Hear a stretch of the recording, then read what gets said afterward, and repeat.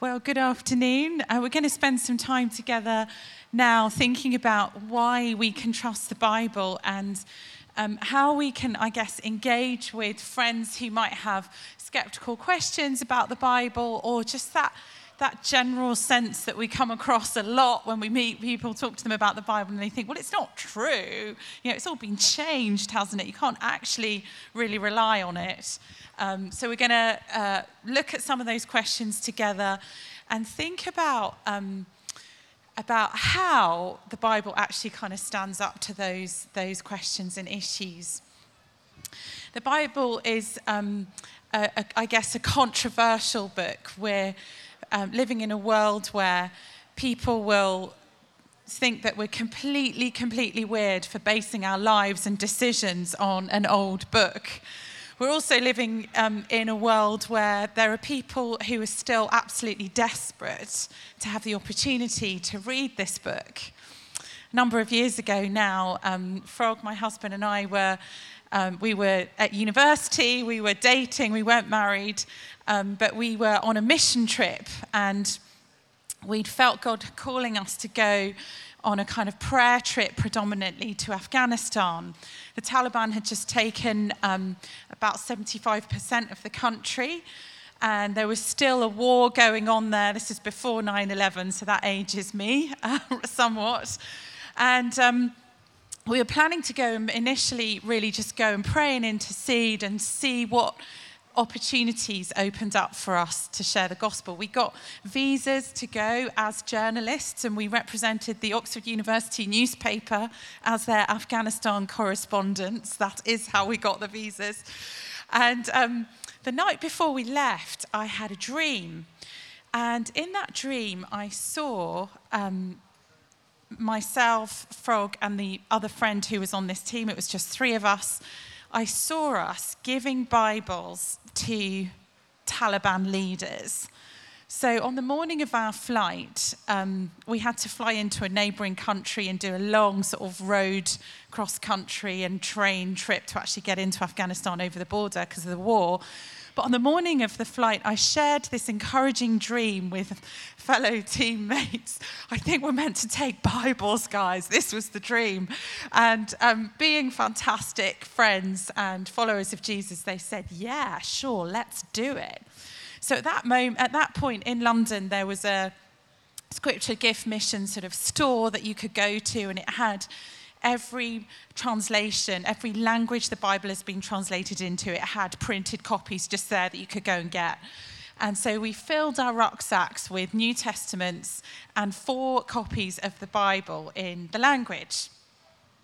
So it's a long story, don't have time to tell all the stories of how we got through the border, how we ended up meeting a contact who was an international journalist who told us which cafe we needed to go to in order to get an interview with the top brass of the Taliban.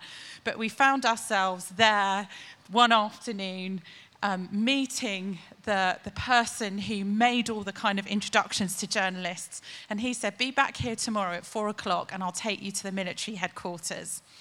So the next day, there we were at 4:00 in the afternoon with Bibles in our little bags. And we got into this car. He took us into a car, drove us to the outskirts of the city. And we were invited into the military headquarters of the Taliban. And we met the education minister, the foreign minister, and the religion minister, who called himself the keeper of the Holy Quran. So we spent hours interviewing them for a piece that we did actually then go on to write about who the Taliban are, what their theology is, what motivates them. But we also began to transition the conversation into the space of Jesus Christ. And they all had, their lackeys all had sort of Kalashnikovs, and, we really were wondering whether this might be the end for us.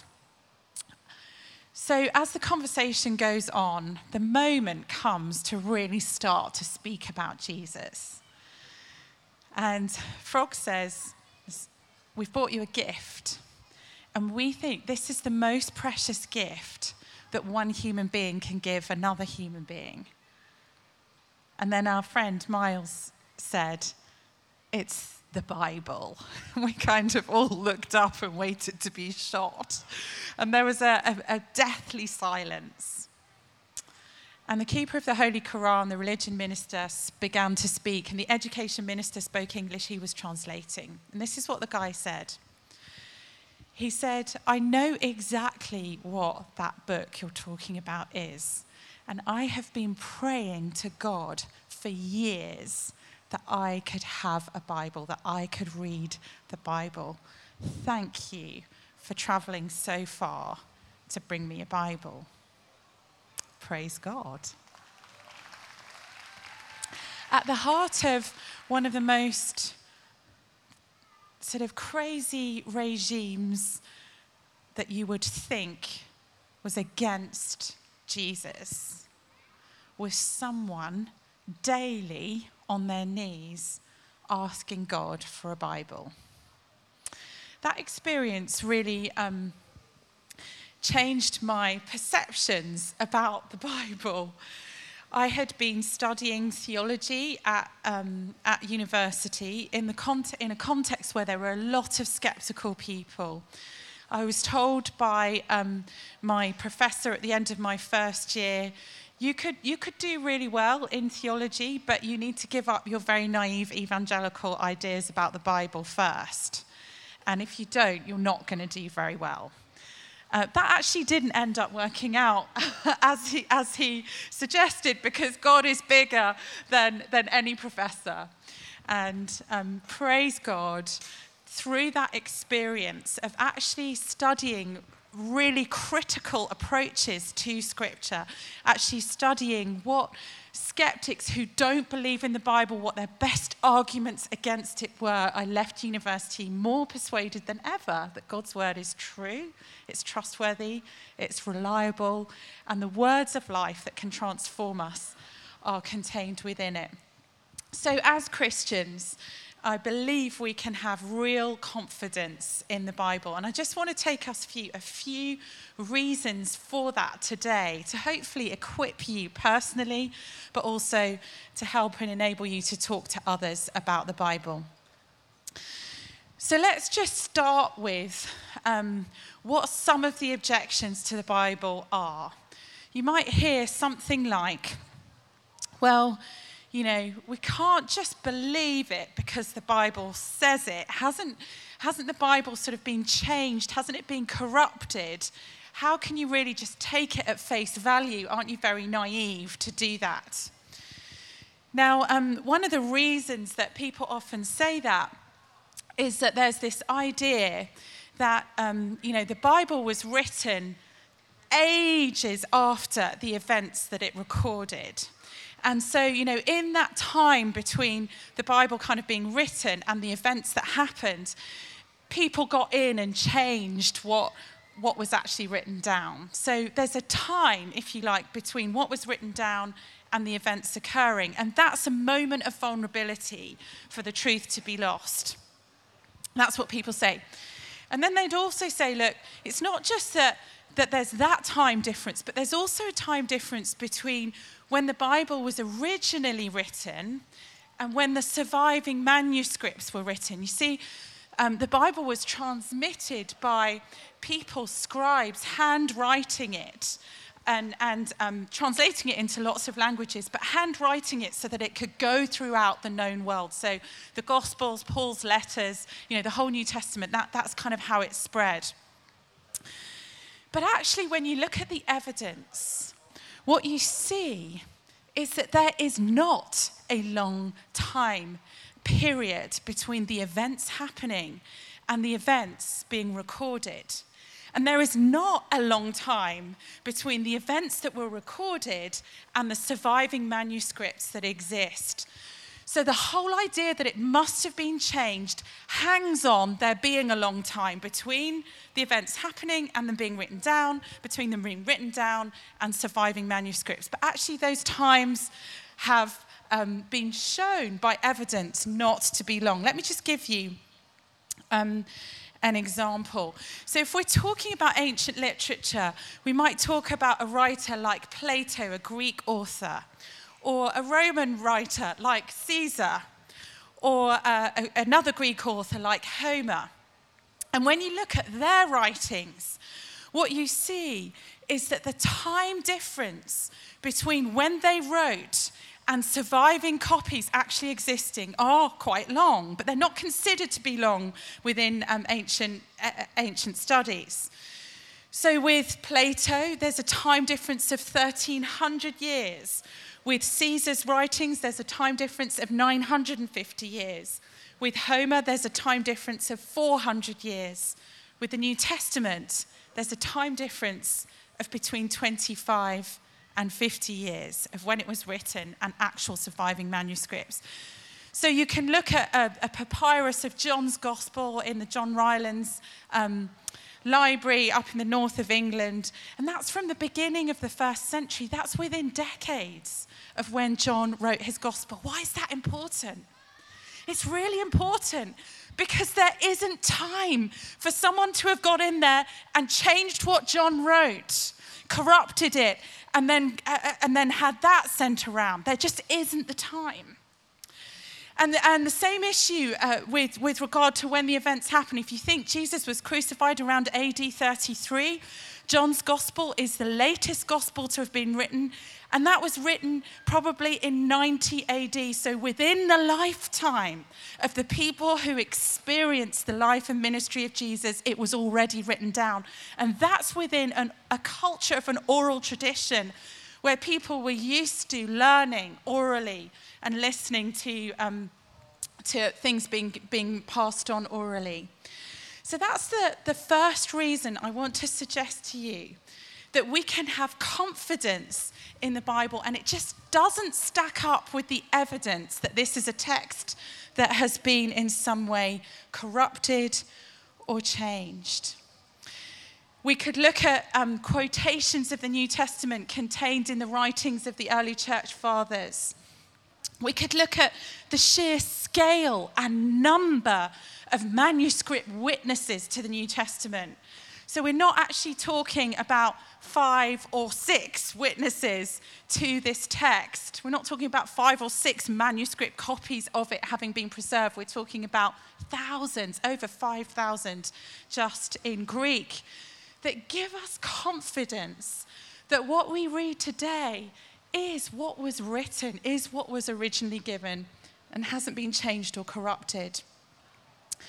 Now, a sort of second obvious question that people might have about the New Testament, about the Bible, and whether we can trust it is, well, okay, we might be able to make a really good case that the text hasn't been corrupted, but just because the text hasn't been corrupted doesn't mean we can trust that what it says is actually true.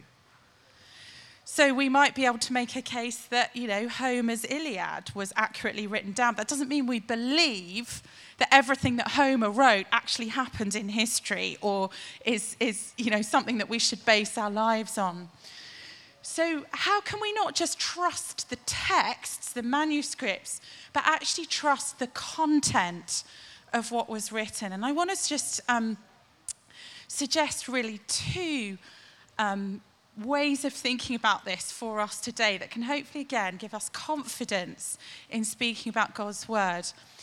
One is around historical verification, historical evidence that what is contained within the text is actually true and it's verifiable from other sources. And the other is around the sort of supernatural content of the New Testament and why we should believe that. Sometimes people will say, look, I don't really believe that people walk on water. So, when I come to read the New Testament, I come across this rather strange passage about Jesus walking on water or, healing a blind person. And that alerts me to the fact that maybe this isn't actually true. I can't really trust the content because of the miracles. Why don't we start there and then we'll go on to how we can verify historically. So with miracles, again, this is a question that I've experienced in loads of different contexts.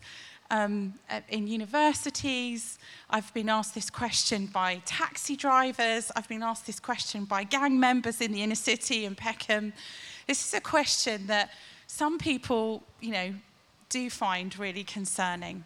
So why should we trust the New Testament to be accurate and true when it contains stories of miracles? I think the first thing I would say to that is that the Bible and the New Testament describe the world that you and I know and experience, a world where the law of gravity exists, the world where when people have a baby, it's because they've had sex, the world where when people die, they rot, they don't walk out of a tomb and leave it empty, alive again. Okay? The Bible actually describes that world that you and I know, and the world of the natural laws that we experience, the law of gravity, law of cause and effect, and all of that. And when the Bible describes miraculous things happening, it describes them happening in our world. In other words, when Mary says to her boyfriend Joseph, "I'm pregnant," he doesn't think, "We're in the Bible now, people. It must be a virgin conception." He doesn't think, "Oh yeah, it's going to be a miracle." No, Joseph understands how babies are made. And when his girlfriend tells him she's pregnant, he assumes, well, I haven't slept with her, so it must be someone else. It's only later when an angel speaks to him and reveals to him that this is actually the incarnation of God. This is a miracle. This is God revealing himself, the one who's the author of all the laws of nature, revealing himself in a unique way, miraculously. It's only then that he believes. Now, actually, when you read other religious texts, if you read the Hindu Vedas, and I have read some of them, if you read the Quran, you don't experience that. If strange or weird or supernatural things occur in other religious texts, there's this sense in which it's a bit like when you or I are having a dream. You know when you have a dream and you sort of fly around or strange things happen, but you don't question it because you're in the dream. It just happens. The Bible isn't like that. The Bible isn't a dream fantasy world that you step into and weird things happen. No, it's our world in which the author of this world has the power to step in and miracles happen, and they are unusual and they evoke astonishment and they actually shake us out of our kind of material mindset and enable us to see that there is an author who is bigger than the laws of nature, and it's a way of him revealing himself. So when Jesus walks on water, the gospel accounts do not say, yeah, of course he did. He's the Son of God. We're just rolling with miracles here. No, the disciples were terrified. They were afraid. They knew that this was, they know that bodies don't walk on water. They knew that this was a sign of something else. So the miracles of the New Testament point us towards a God who is bigger than the laws of nature, who's actually the author of the laws of nature, and point us and evoke us, wonder in us, rather than, expecting us to just throw our minds away and somehow believe in a fantasy world. The second thing about the content of the New Testament, the content of the Bible, and why we might believe it is what we might call historical reasons or historical verification. And this piece is based on research by a number of brilliant New Testament scholars, one of whom is a guy called Richard Borkham, based up in Scotland, another called Peter Williams, and Brad mentioned him this morning. He's based at Cambridge. But basically, what these scholars have enabled us to do and helped us to do is to see what it means that the gospel writers were basing what they wrote on eyewitness testimony, and that the detail of what they wrote was scrupulously accurate. It was not slapdash. It was not separated from the events by long periods of time. It was scrupulously accurate. Let's think about it this way. I'm going to ask ourselves a few questions to get into this little bit. The first is this: where were the Gospels written? So according to tradition and to history, the 4 Gospels were not all written down in the geographical land of the origin of the story. So the story predominantly happens in Judea, Palestine, and the Gospels themselves, Matthew, Mark, Luke, and John, were not all written there. So Luke's Gospel was most likely written in Antioch. John's Gospel, that's in Greece. John's Gospel, most likely written in Ephesus, modern-day Turkey. Mark's Gospel, most likely written in Rome, in Italy. And Matthew's Gospel, probably written in Judea. Right.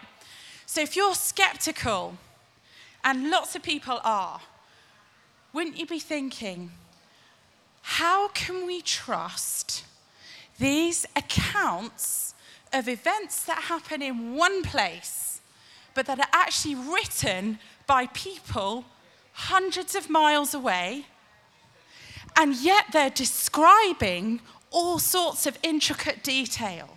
How can we trust that they're getting those details right when they're not actually writing in Israel, they're writing in Italy, Greece, and Turkey?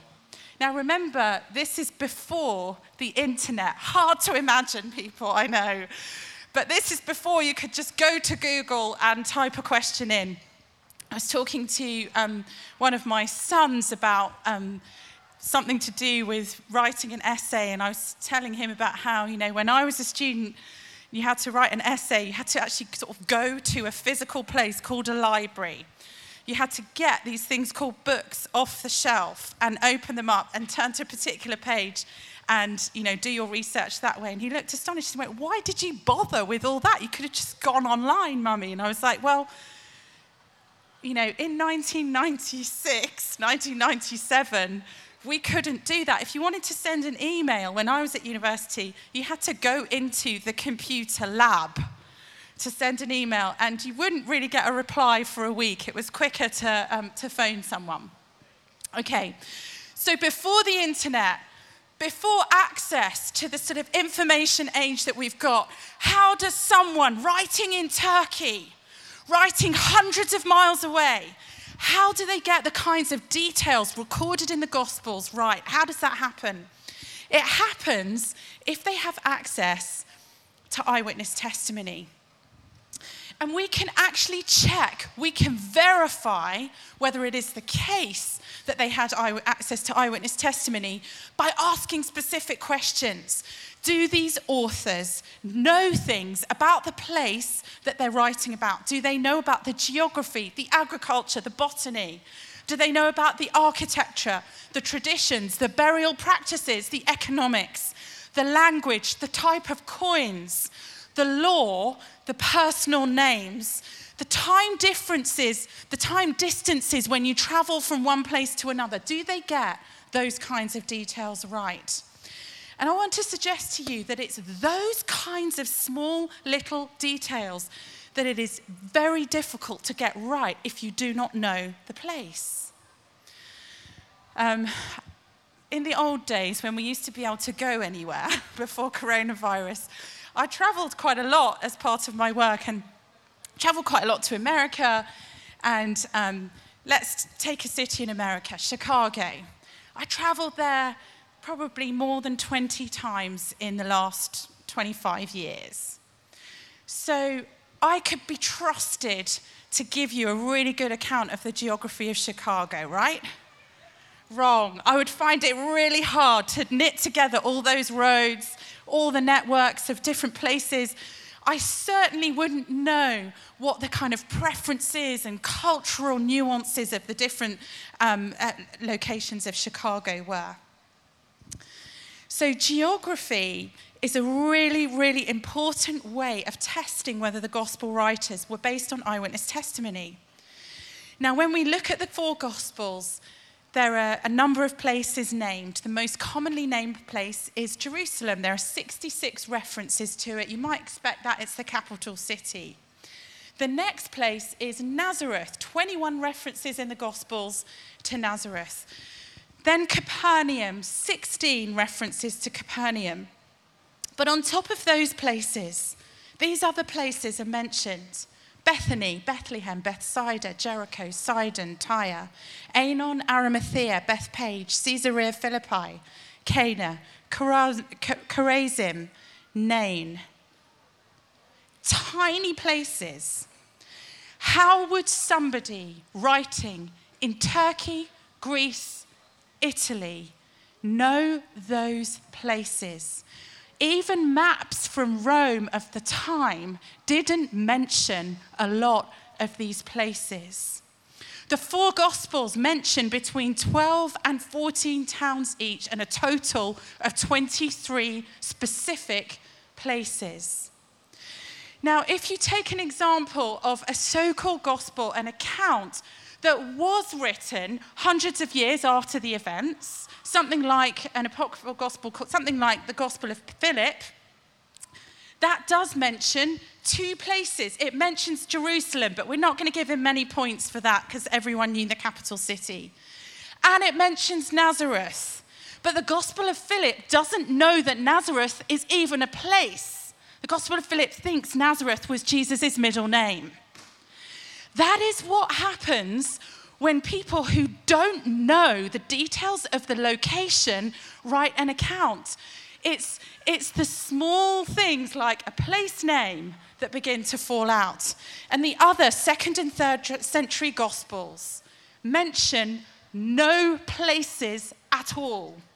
Geography doesn't come into it. They just write in total generalities. So this is really, really compelling evidence that when we hold a gospel in our hands, we are reading something written by someone who had eyewitness access to the events. And that is genuinely exciting. I hope you feel excited about this, guys. I feel really excited about that. It is totally unique in any other religious literature in the world. The Bible stands head and shoulders when we can have confidence that what is written down is written by people who had access to eyewitness testimony, people who had observed what they saw. You see, the gospel writers get the travel time between tiny non-entity places that were not on Roman maps. They get how long it would have taken to walk between those tiny places. And they include details like that, incidental details that you couldn't have made up and you couldn't possibly know unless you had access to the events. Second argument from history, in case you're not excited enough about geography, is the argument from personal names. Now, when we examine the time of Jesus, a study was done by a scholar in the early 2000s, looking at 3,000 name occurrences of what people were called back then. And so what this actually means is, you know, in archaeology, there are sort of like inscriptions on walls, or they're on kind of graves, or they're in other sources of literature, other kind of books that people wrote. 3,000 occurrences of people's names. And a theologian got a hold of this study. It's called the Talilan Lexicon of Jewish Names in Late Antiquity, Part 1. Not a gripping read, I confess. But a Christian scholar called Richard Borkham picked up this study, and in his research in 2006, he compared name occurrence, statistical name popularity in Judea, in the very specific place, quite a small place, where Jesus ministered in the 1st century, and he compares it with name popularity in the New Testament. Okay, so if you take Palestinian Jewish names in the 1st century From all the records that we have access to in history at the moment, this is the order of popularity. Number 1, Simon. 2, Joseph. 3, Lazarus. 4, Judas. 5, John. 6, Jesus or Joshua. And 7, Ananias. And so it goes on. Now, those names are familiar to us. Why? Because they're there in the New Testament. If you take the 9 top most popular Jewish Palestinian male names in the first century outside the New Testament, they're 41% of names used. If you take them inside the New Testament, they're 40% of names used. That is a pattern showing up over 4 books, written by 4 authors, written across the known world geographically: Turkey, Greece, Italy, Judea.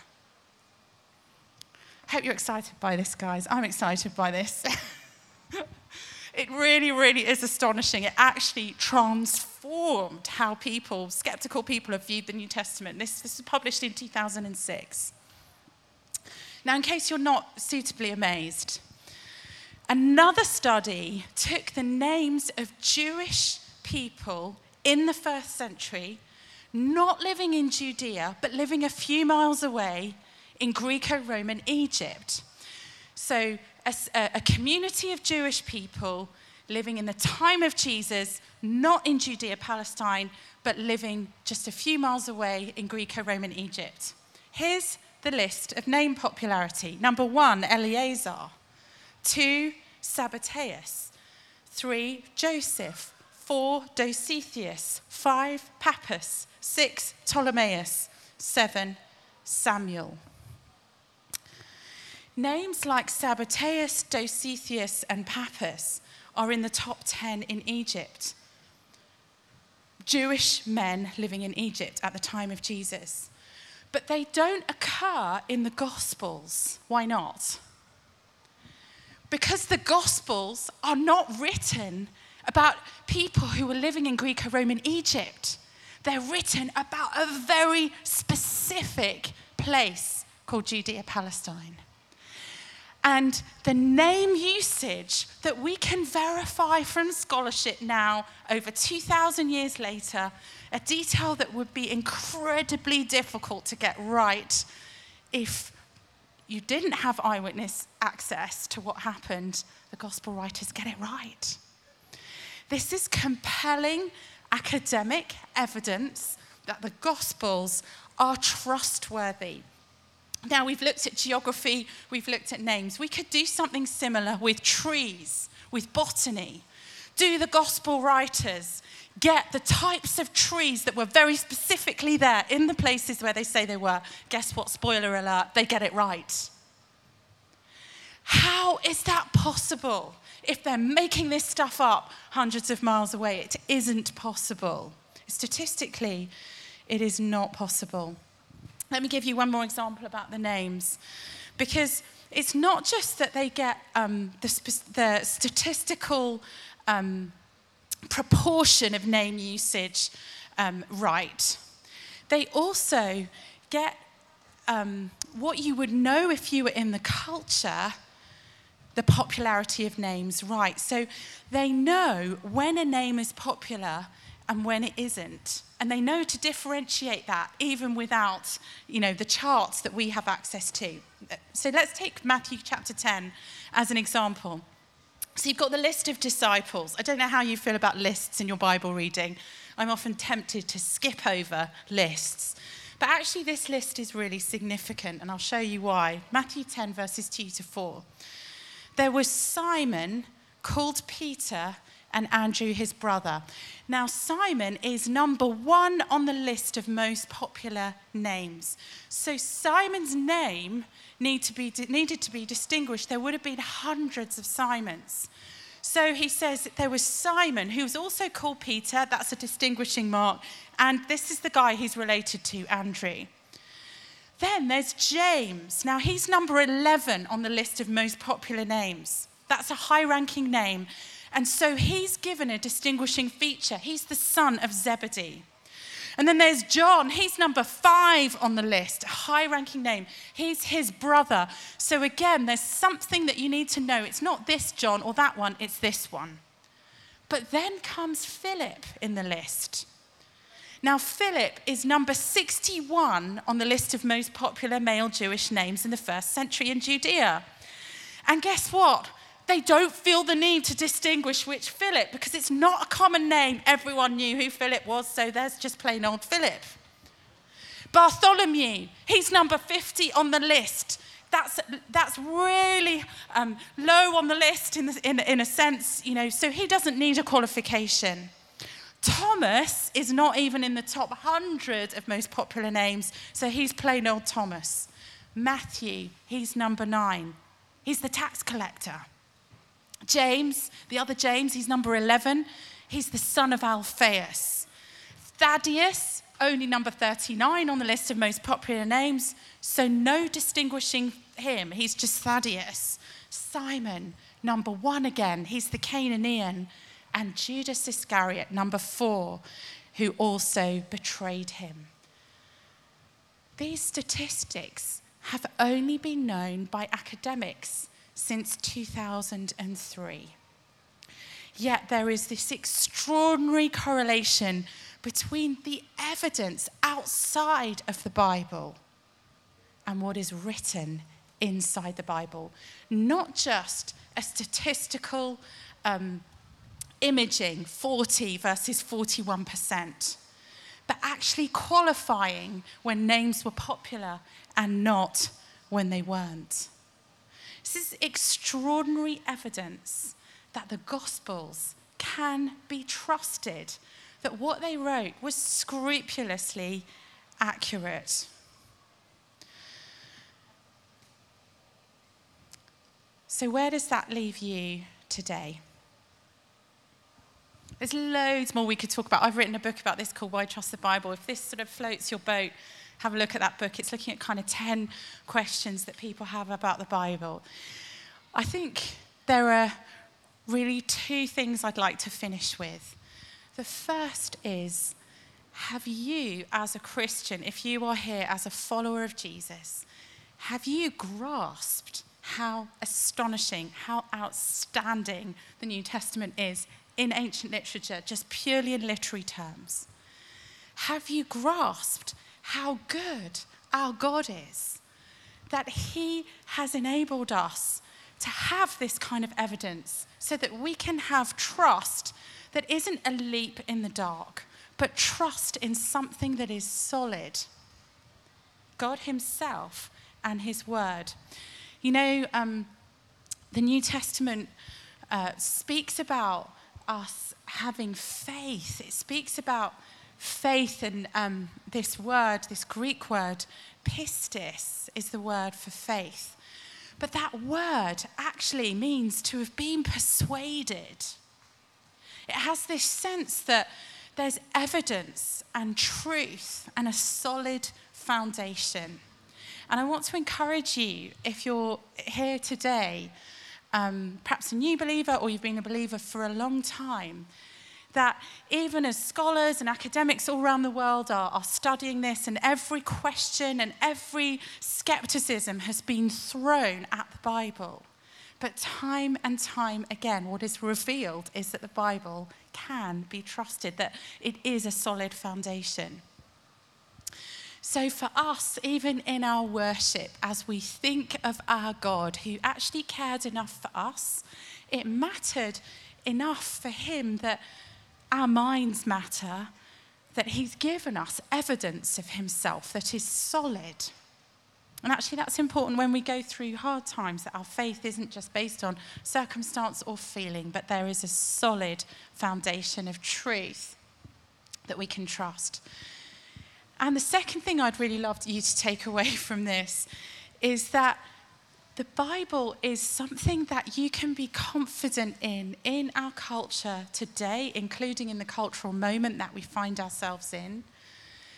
That the Bible is worthy of being included in your daily conversations, including with people who don't have faith. that you can be confident that when you refer to the Bible, this is not something that is easily knocked down or dismissed. So those are the two thoughts I'd love to leave you with, and I hope that it encourages you in your own reading of the Bible and your own worship of our great God, that there's great cause for confidence in his truth, but also an encouragement in your mission and evangelism as you reach out. So we are there at the end of our session. It's 45. I'm going to pray for us and then release us. I don't know what happens next. I think I'll just stop. So let's pray.